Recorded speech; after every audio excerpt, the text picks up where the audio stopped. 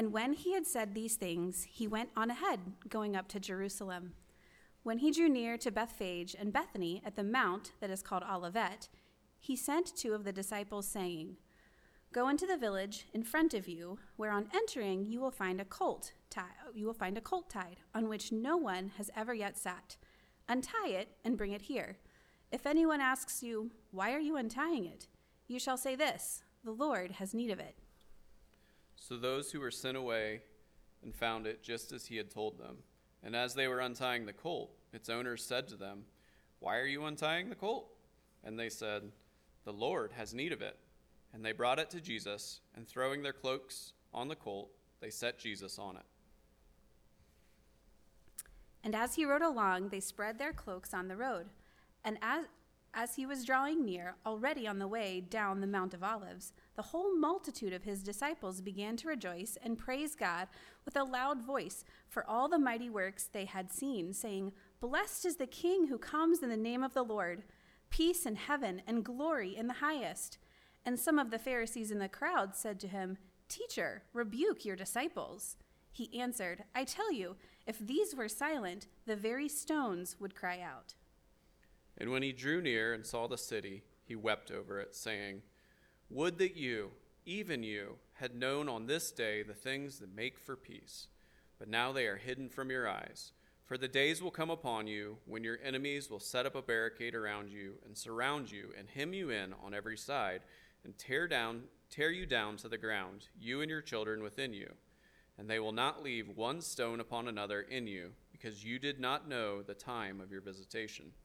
And he entered the temple and began to drive out those who sold, saying to them, "It is written, 'My house shall be a house of prayer,' but you have made it a den of robbers."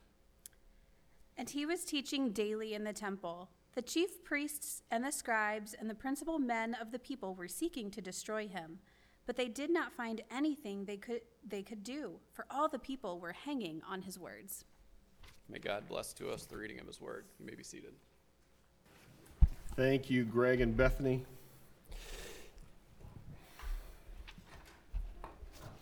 We're in Luke 19,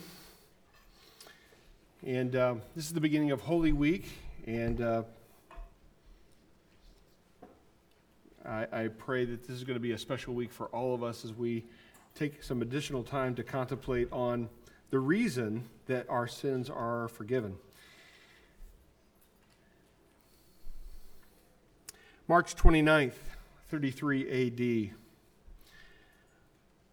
An obscure Jewish rabbi, not part of the Jewish religious establishment, has been lodging a few miles outside of Jerusalem.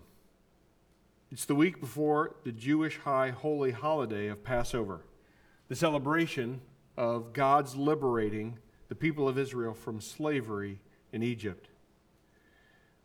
This teacher comes, but he is not without controversy. His words indicate a fundamental disdain for the Jewish religious leadership. But with that being said, whenever one of them comes to him in humility, seeking him for instruction, they are greeted with warmth and compassion. This teacher was different. Not only did he teach the scriptures, he also made claims about himself that seemed to indicate that he was a king or someone special. Perhaps the Jewish leadership feared that he himself, his claims of his kingship, could cause them problems with the Roman government, who held that Caesar alone was king. Perhaps his talk of destroying the temple and rebuilding it in 3 days caused them some alarm. At any rate, their hatred of this teacher was pronounced. At the same time, the people seemed to love the teacher. He taught clearly and with authority. He healed people, multiplied food, and fed people.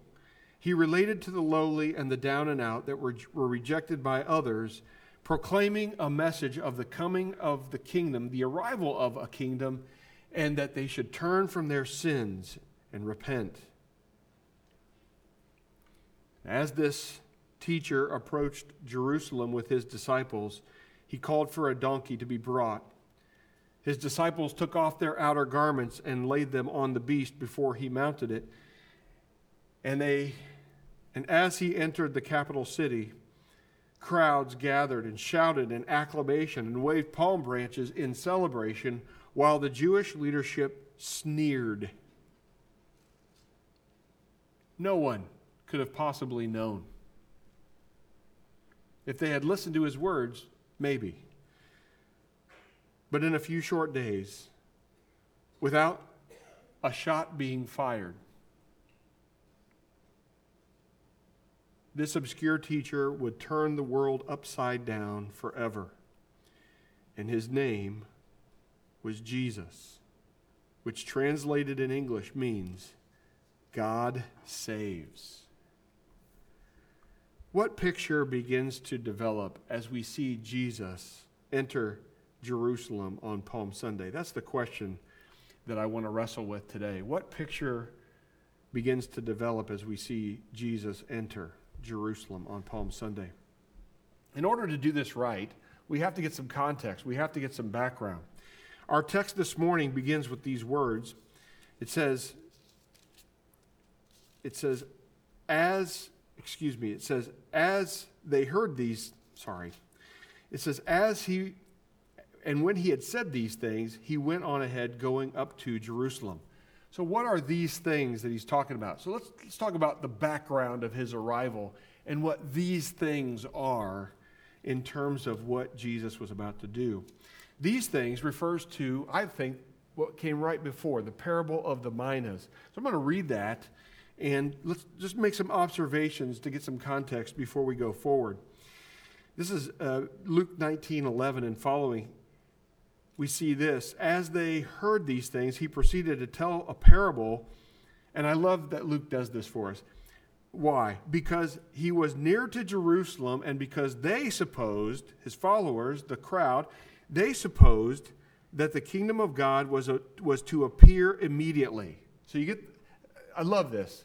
The primary reason for this parable, Luke tells us, under the inspiration of the Holy Spirit, Jesus is coming into Jerusalem, and everybody is thinking, great, he's going to set up the kingdom.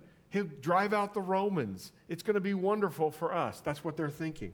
But he tells a parable instead. He said, therefore, a nobleman went to a far country to receive for himself a kingdom and then return. Calling 10 of his servants, he gave them 10 minas and said to them, engage in business until I come. But his citizens hated him and sent a delegation after him saying, we do not want this man to reign over us. Let's just stop right there. This nobleman is heading off to a long trip in a far country to receive the kingdom. Get this in your mind. So he's left, and then the citizens, they get a delegation together of people, and they send them along to tell whoever's going to give this person the kingdom, the nobleman the kingdom, we do not want this guy reigning over us. It's important. When he returned, having received the kingdom, so apparently the delegation had no effect, having returned the kingdom, he ordered these servants to whom he had given the money to be called to him, that they might know what they had gained by doing business. The first came before him, saying, Lord, your mina has made 10 minas more. And he said to him, well done, good servant. Because you have been faithful in very little, you shall have authority over 10 cities. And the second came, saying, Lord, your mina has made 5 minas. And he said to him, and you are to be over 5 cities. This is the kingdom that he now has reign over. He's delegating authority, right? Verse 20, then another came, saying, Lord, here is your mina, which I kept laid away in a handkerchief. For I was afraid of you, because you are a severe man. You take what you do not deposit and reap what you do not sow. He said to him, I will condemn you with your own words, you wicked servant. You knew that I was a severe man, taking what I did not deposit and reaping what I did not sow. Why then did you not put my money in the bank, and at my coming I might have collected it with interest? And he said to those who stood by, take the mina from him and give it to the one who has 10 minas. And they said to him, Lord, he has 10 minas. I tell you that everyone who has, more will be given, but from the one who has not, even what he has will be taken away. But as for these enemies of mine, who did not want me to reign over them, bring them here and slaughter them before me." Now, I think that scholars, and you and I can agree, because Luke tells us in the text, that this parable that Jesus told was a parable that indicated that he wasn't going to set up the kingdom right away. That he's kind of like the nobleman that goes away on the long journey to receive the kingdom. And he's going to leave behind him, well, there's kind of three groups of people that are kind of left behind. One is his enemy. That's the people that sent the delegation that said, "We will not have this man rule over us. We don't want that." This is the ones who reject the master or the nobleman's authority. And we live in that world today, don't we? We live in a world where there's a whole bunch of people that say, "We do not want God to reign over me." And so we hear things like, there is no God, or God is just a made-up figment of everybody's imagination, or whatever. But this is the enemy. And then there's two other groups. There's the first group, which is the good servants or the faithful servants. These are the ones who employ the minas faithfully. The nobleman set them in charge of, they said, "Hey, here's some money. Go do business with it, earn some more money." And they did. Jesus said, "If you love me, you will keep my commandments." And that's exactly what they did. They were faithful to carry out the mission that they were given. But the third group in this parable is the fearful servants. You could say these were bad servants, whatever, hypocrites. They said they were going to do business with the money, but then they didn't. At least one. So these are the ones that do not employ the minas faithfully.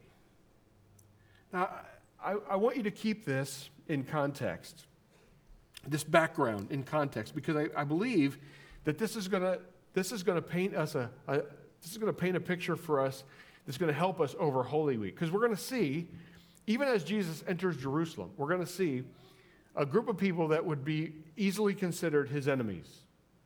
The Jewish religious leadership. These are his enemies. They do not want Jesus ruling over them at all. But then you're going to find two other groups, these servants, the good servants and the wicked servants. And it's going to take some time to ferret out exactly who's who and what's what. So keep that in mind. The second part of the picture that begins to develop is about authority. About authority. Who is in authority at Jesus' arrival? Now, I really love this whole account of the colt, this young donkey that Jesus is going to ride in to Jerusalem on. Why do I love it? Well, over the course of Holy Week, in Luke's account, things are going to get pretty chaotic. They're going to get pretty tumultuous. The Jewish religious leadership is going to be consistent in its adversarial nature against Jesus. But the crowd, the group of people that claim to be his servants, they're going to slowly turn against him. Until on Good Friday, we're going to hear those words, "Crucify him. Crucify him." It's Palm Sunday. It's Hosanna, Hosanna. Blessed is the King who comes in the name of Hosanna. But by Good Friday, what we call Good Friday, crucify him. Crucify him. Over the course of this week, if you read along in Luke's account, you're going to see perhaps why that is. Why these folks that are now celebrating, their hearts are going to be turned towards getting rid of this Jesus.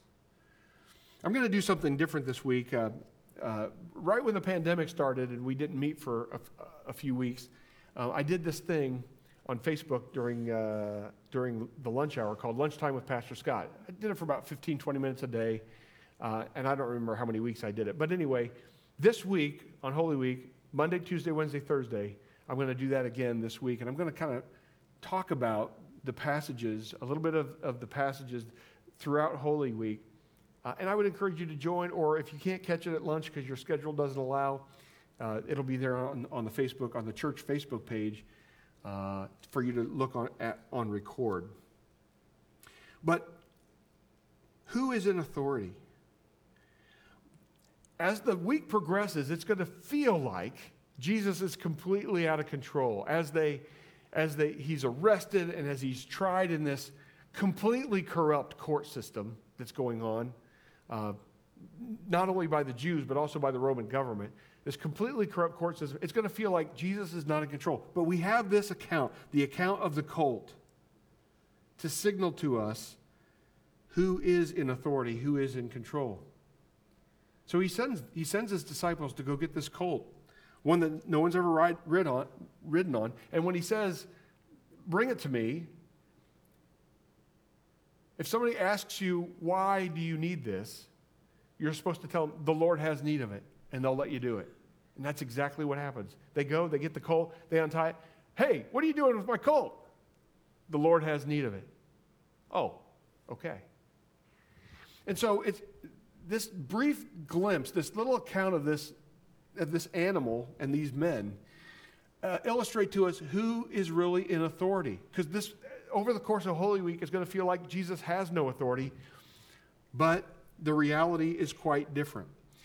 Peter and the apostles, this is from the book of Acts, we've been studying the book of Acts.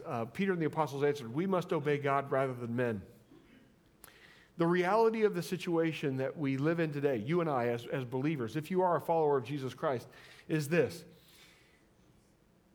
We live in the United States of America, in the state of Ohio, in the county of Delaware, in the city of Delaware. Many of you live in Delaware. Some of you live in other cities. And we are all under the authority of the government. The human government above us, we're under their authority. But for us, the ultimate authority in our lives is God and not men.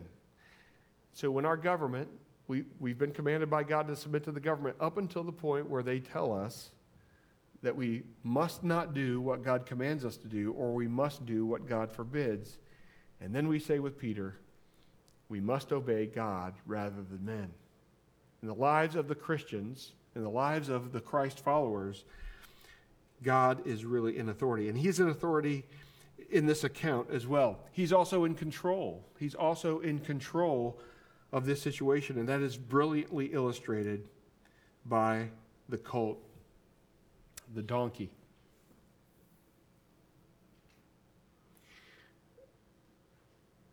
I know, and you know, that based on the events that have unfolded in our lives in this last week, whether it's Nashville or whatever, the cultural currents that are happening in our lives today, that are happening in this world today, are strong, and they are sweeping many people along in them, right? And it can feel like that the Bible, that God, that Jesus, that they've lost their substance, they've lost their staying power, whatever. And I want to just assure you that if you look back over the pages of history, if you look back on the span of time, one reality emerges over and over again, and that is God is in control. And we need to remember that. It's a stabilizing truth to hang on to in times just like the ones we're in now. We were reminded that Psalm 115:3 says this, our God is in the heavens, he does all that he pleases.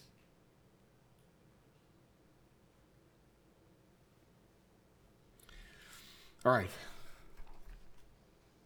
The next thing, the attitude of the crowd at his arrival. The attitude of the crowd at his arrival. Upon Jesus' arrival, we see two distinct groups of people that are developing in this picture. It's a picture that we have in our minds of what's going on at the triumphal entry. Group number one are the celebrants, the people that are waving palm branches and laying down their outer garments. Outwardly, they are professing, they are celebrating honor. Blessed is the King who comes in the name of the Lord, keeping in mind that Jesus just told a parable to illustrate that he's not going to set up the kingdom now. So these folks, I just want to poke at you a little bit and get you to think. These folks who are waving these palm branches and laying down their cloaks, what do they really want? Because outwardly they're showing to this teacher honor, and they're saying Hosanna, and he's the king. But inwardly, what do they really want? And over the course of the week, what's going to happen inside their hearts? The heart, biblically, we believe is the seat of the mind, the will, and the emotion, right? What's going to happen in their hearts when they realize he's not setting up the kingdom now? That the things that they want, whether that be liberation from the Roman Empire or to not be under the thumb of the Jewish religious leadership, whatever it is that these people want,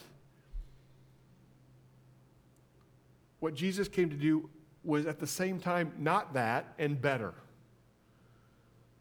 But because it's not what they want, their hearts are going to turn. James talks about this a little bit. James talks about when we ask God for wisdom, he says, let them ask in faith with no doubting, for the one who doubts is like a wave of the sea that is driven and tossed by the wind. For that person must not suppose that he will receive anything from the Lord, for he is a double-minded man, unstable in all his ways. What is it about us that we don't want to be honest with ourselves sometimes, or honest with each other, that sometimes the things that we want deep down in our hearts are not what God is offering? Does that make sense? That we're not recognizing sometimes that our desires are corrupted by our sin, and that we need to realign our desires with what God desires.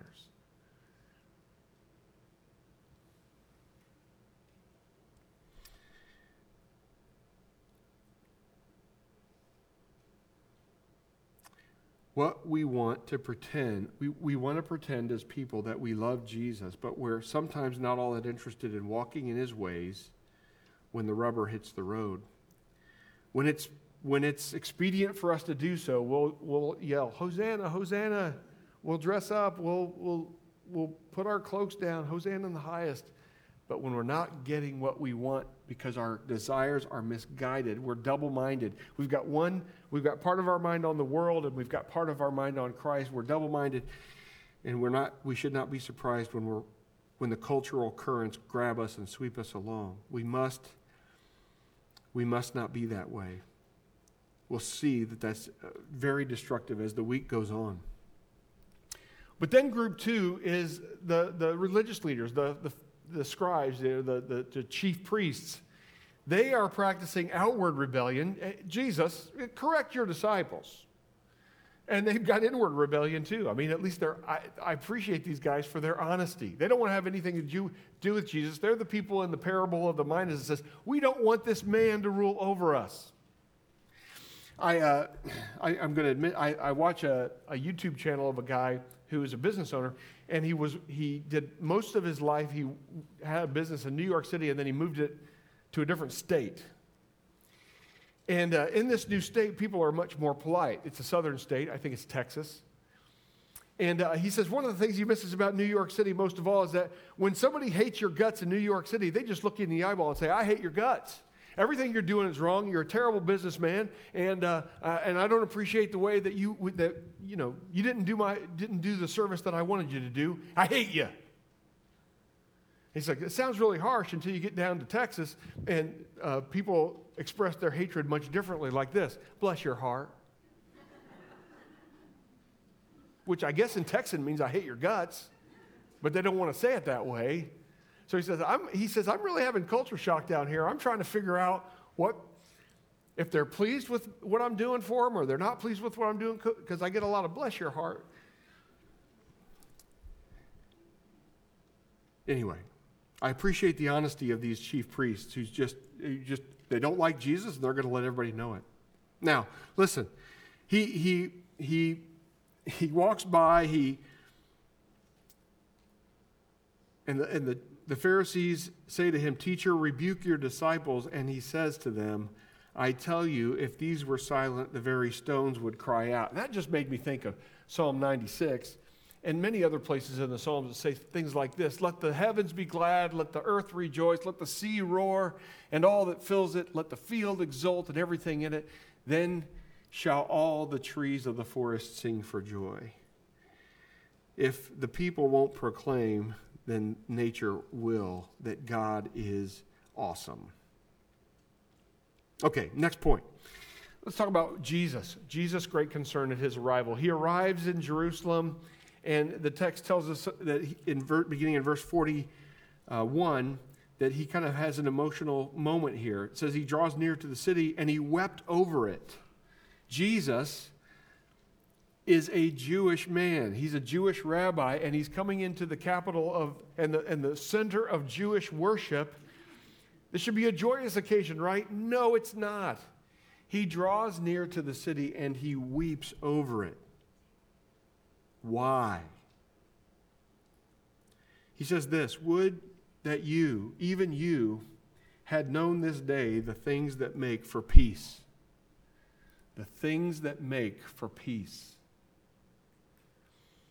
I want to just share with you something that maybe you've thought about before, maybe you haven't. In the Bible, and I think it's 2 Corinthians, it talks about the difference between godly sorrow and worldly sorrow when we sin.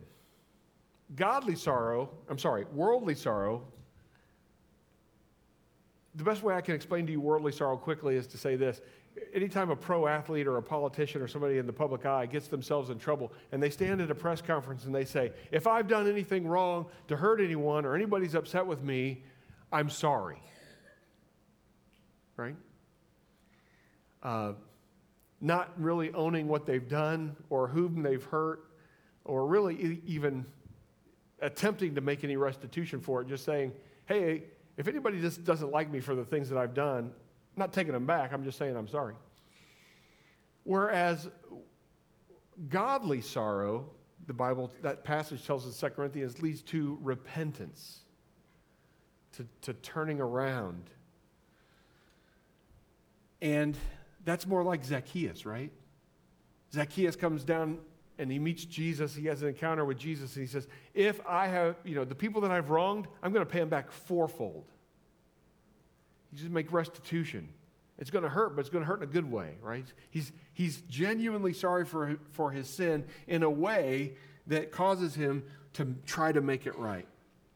Well, in the same kind of path, let's just talk about the difference between what Jesus is talking about here, the things that make for peace, and kind of what we think about peace from a worldly perspective. I'm going to call it worldly peace. This is, I think, the way we think about worldly peace. If we could just defeat all of our enemies, there would be peace. Now, I got a question for you. It's a test question, so you're going to have to answer it.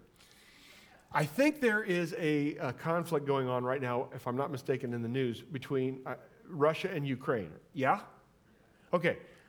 Let's say one of those sides, doesn't matter which one, but let's say one of them wins. They kill enough people and break enough things that the other side says, we surrender, please, let's have peace. Is that peace? Is that truly peace? Is everybody that's a part of that now completely happy and they have good, warm feelings towards the other side? Is that true? No, not at all. Hey, listen, wasn't World War II called the war to end all wars? Is that World War I? That was World War I. The war to end all wars. Did it? No, we had World War II. Did that finalize everything? Has everything been peaceful on the earth since World War II? It is not. It is not. Why? Because worldly peace, Teddy Roosevelt talked about this, right? He said, speak softly and carry a big stick, you will go far. To quote the great prophet, Tony Stark, not a prophet, fictional character, who said, my old man once said, peace means having a bigger stick than the other guy. That's what worldly peace is. And it will never produce what Jesus is talking about. Never. Never. I'm approaching my 50th year on this earth. And in my time on this earth, here's what I've observed. One political party takes power, and they go too far. They make rules and regulations that a whole bunch of other people don't like, and so the other political party takes power. And then they go too far. And they make laws and regulations and rules that a whole bunch of people don't like, and then the other political party takes power. is there peace? There's no peace. Wars happen. A whole bunch of men get killed. Mostly men. Some women and children. But the generations that are left behind eventually grow up into men. Eventually grow up into women with a smoldering hatred directed towards those that killed their fathers and their grandfathers. And then war breaks out again. These are not the things that make for peace. What are we talking about here? What is Jesus talking about when he talks about the things that make for peace? He's talking about, of course, what happens when people from every tribe and tongue and nation on this planet understand the gospel message, understand that they're all sinners, that the problems that we face are not primarily problems that are out there. They're problems that are right here, inside the sin-stained human heart. And that what we need is for God to remove from us a heart of stone and give us a heart of flesh, a heart of compassion, a heart of love, to be forgiven of our sins so that our relationship with God can be right and to be transformed in such a way that now we can relate to our fellow man in love. It's the gospel. It's the good news of Jesus Christ. It's the forgiveness of our sins, the Holy Spirit coming into our lives and helping us to live in a completely different way. That's the things that make for peace. Our unity in Christ. The church is a small, or should be, a small picture of the kingdom that is to come. I know a lot of you in this room, and we don't agree about so many things. But you know what we do agree with? And I love this about the church. We agree that we're sinners. We agree that left to our own sin, we're going to die. We agree that Jesus came, paid the penalty for our sins, and we've decided to follow him. We're all in the process of growing and changing and becoming more like him. And when we have an argument or something, if it's not an area of preference, it's an area of doctrine, we go to God's word and we resolve it that way. I love that about this. These are the things that make for peace. And what Jesus said is, you didn't understand when I came on the scene. You didn't understand the things that make for peace. They're hidden from your eyes. And then he paints a picture that I find very stark. Because he says, you didn't understand. Jesus says, I have said these things to you that you may have peace, right? In the world you have tribulation, but take heart. I have overcome the world. This is Jesus saying, look, I've already won. I've already won the victory. He makes reference that you did not know the time of your visitation. That Greek word means visitation by God. Some English translations have that in there. You did not understand the time of your visitation by God. And so what does he say? He says, you will be, however, visited by your enemies. For the days will come upon you when your enemies will set up a barricade around you and surround you and hem you in on every side and tear you down to the ground, you and your children within you. And they will not leave one stone upon another in you because you did not know the time of your visitation. The people of God, the Jews, did not recognize their time of visitation, and so they will be visited by their enemies. These are hard truths. What's God? Because our master, our Jesus, he's away on a long journey. He's going to receive his kingdom. We're here now, and we're to be fruitful with what we've been given, the gospel message. Jesus reminds us, though, that you're going to hear wars and rumors of wars. See that you are not alarmed, for this must take place, but the end is not yet. Why is God delaying? Why is God allowing the things that are happening to happen? Why is God allowing Nashville to happen? The only thing that we can conclude is to look at Scripture and say that God desires that all men are saved and come to a knowledge of the truth. He's patiently forbearing us in our sin. He's patiently allowing those of us that hold the minas, those of us that hold the gospel message, to be fruitful in spreading the gospel, in telling others about the gospel, telling others about him and leading them into a relationship with Christ. Will you be fruitful with the treasure that you've been given? Or are you committed to trying to produce worldly peace through worldly methods? Cut to the end, it won't work.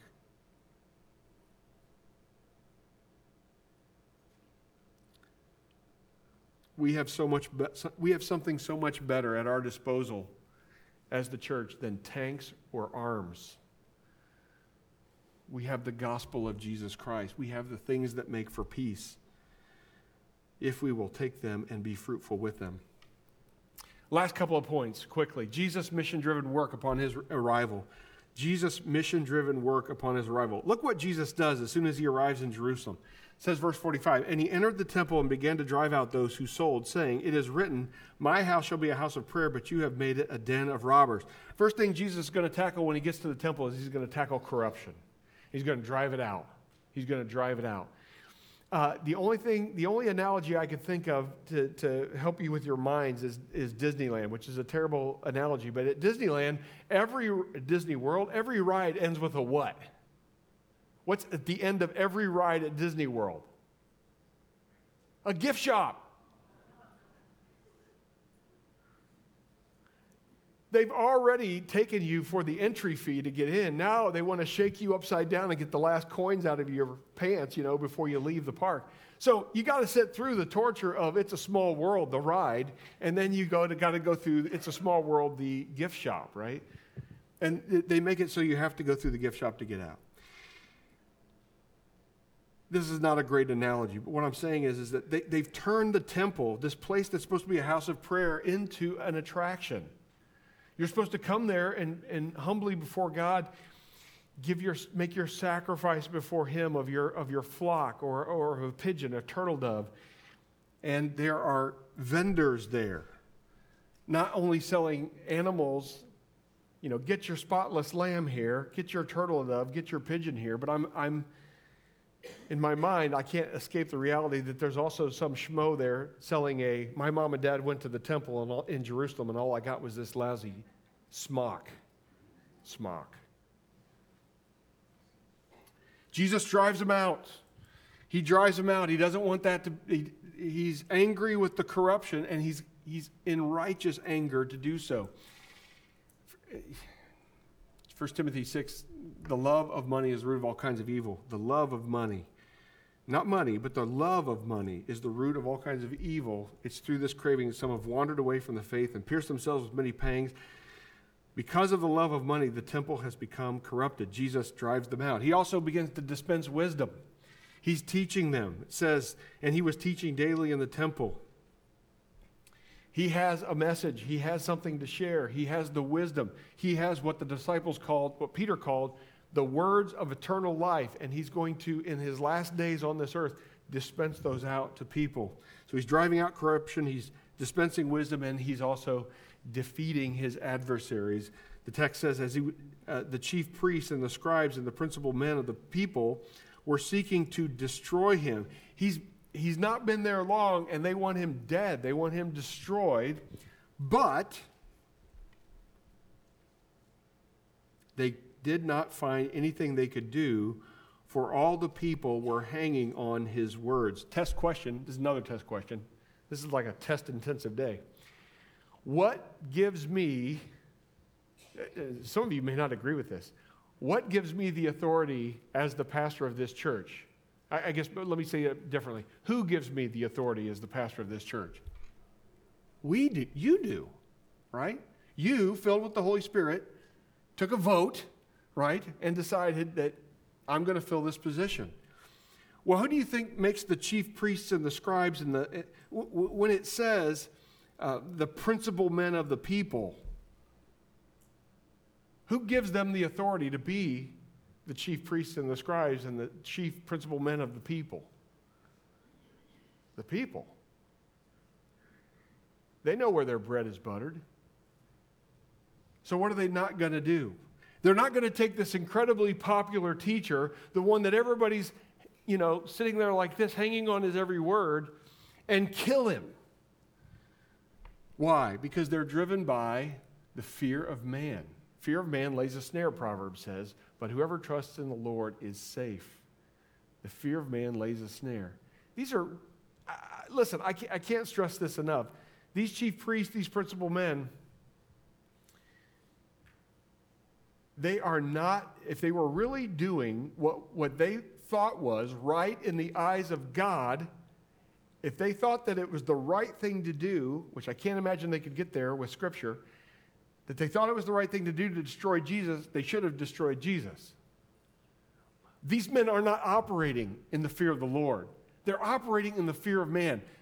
Anyone who operates in the fear of man is an extraordinarily dangerous person. I can't stress that enough. If you find yourself working with someone who's operating in the fear of man, you're operating with someone who's doing this. Every day they get up and do this. Which way is the wind of culture blowing? I'm going to go that way. Every pastor that's like that, every leader that's like that is a very dangerous person. So Jesus is defeating his adversaries. Now, I hope that you've seen, as Jesus has entered into Jerusalem for the beginning of Holy Week, a picture start to develop. But here's the picture. Here's the picture. I'm being a bit symbolic here, but this is the picture. The picture that develops at Jesus' arrival into Jerusalem on Palm Sunday is a sharp image of Jesus standing in front of or beside a blurry image of humanity. Jesus is sharp. He is in control. He is in authority. He knows what he's doing. He knows what he's come to accomplish. He knows the things that make for peace.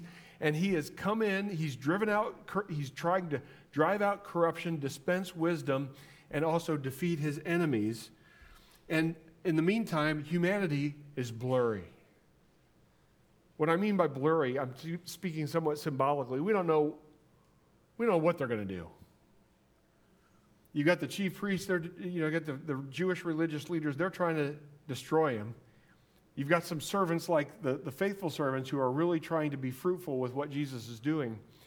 And then you've got these other servants that are bad servants, fruitless servants that are like, I don't know. This is the chaotic scene that Jesus enters into. Humanity looks very blurry, but Jesus himself is a very sharp image. What can we take away from this message today? How can we apply it? Well, perhaps the Holy Spirit's already laid some things on your heart. I don't want to mess with that. And so, that's between you and the Lord. But here's a few things I thought of. Number one, it's okay to weep over the state of the world, but also remain hopeful that God is at work. We carry with us as the church the message of eternal life, the gospel of Jesus Christ, and we are like the servants with the minas to be fruitful with it. Are you being intentional to be fruitful with it? I have found that if I earn $1 and I stick that dollar in my dresser drawer wrapped up in a handkerchief, especially in these days, it becomes less valuable over time. Right? $1 now is not worth $1 5 years ago. It's worth like 80 cents, 87 cents or something. No, if I want to make that dollar multiply, I have to apply it. I have to buy something and perform some work and earn some extra money. You get the idea. We have to be fruitful with the gospel. We have to be sharing it. We have to be trying to live it out and be at the Lord's work. Secondly, and this is, again, a very stabilizing truth that we all need to keep in mind, that God is in control. Yes, it seems like many times, it seems like this past week with Nashville, it seems like the way the culture is going, things can seem very out of control to us. Very troubling, and they are. But we also have to understand, the Bible bears this out over and over again, that God is in control. And then focus on the peace that only God can give. Not worldly peace, godly peace through a right relationship with God, through the shed blood of Jesus Christ that yields a right relationship with your neighbor, a loving relationship with your neighbor. This week, again, I'm going to be doing lunchtime with Pastor Scott at noon on Monday through Thursday. I'd encourage you to check that out. If you don't do anything else this week, take the passage of Scripture that we read today, Luke 19, and read this week 1, 2, 3, a dozen times if you want to, all the way through the end of Luke, the resurrection of Jesus Christ, and make this a week that if maybe you've fallen out of the habit of reading your Bible and praying and all these types of things, get back in the habit of it this week, and that's a really good place to start. Luke 20 to the end. Father,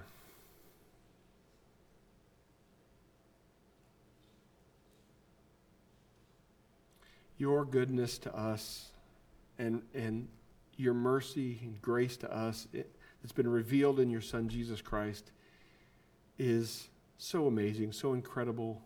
We're so undeserving of it, and yet you've given it. Father, we want to be faithful servants, fruitful with that with which you have entrusted us. Fully recognizing that you're the one that's in control. Fully recognizing that the gospel is that which makes for peace on this earth. Let us never forget that at the birth of your Son Jesus, one of the titles that was applied to him in the Old Testament prophets was the Prince of Peace. We are servants of the Prince of Peace. We've been entrusted with the gospel of the Prince of Peace. May we be fruitful with it. We pray these things in Jesus' name. Amen. God bless you. Have a good Holy Week. You're dismissed.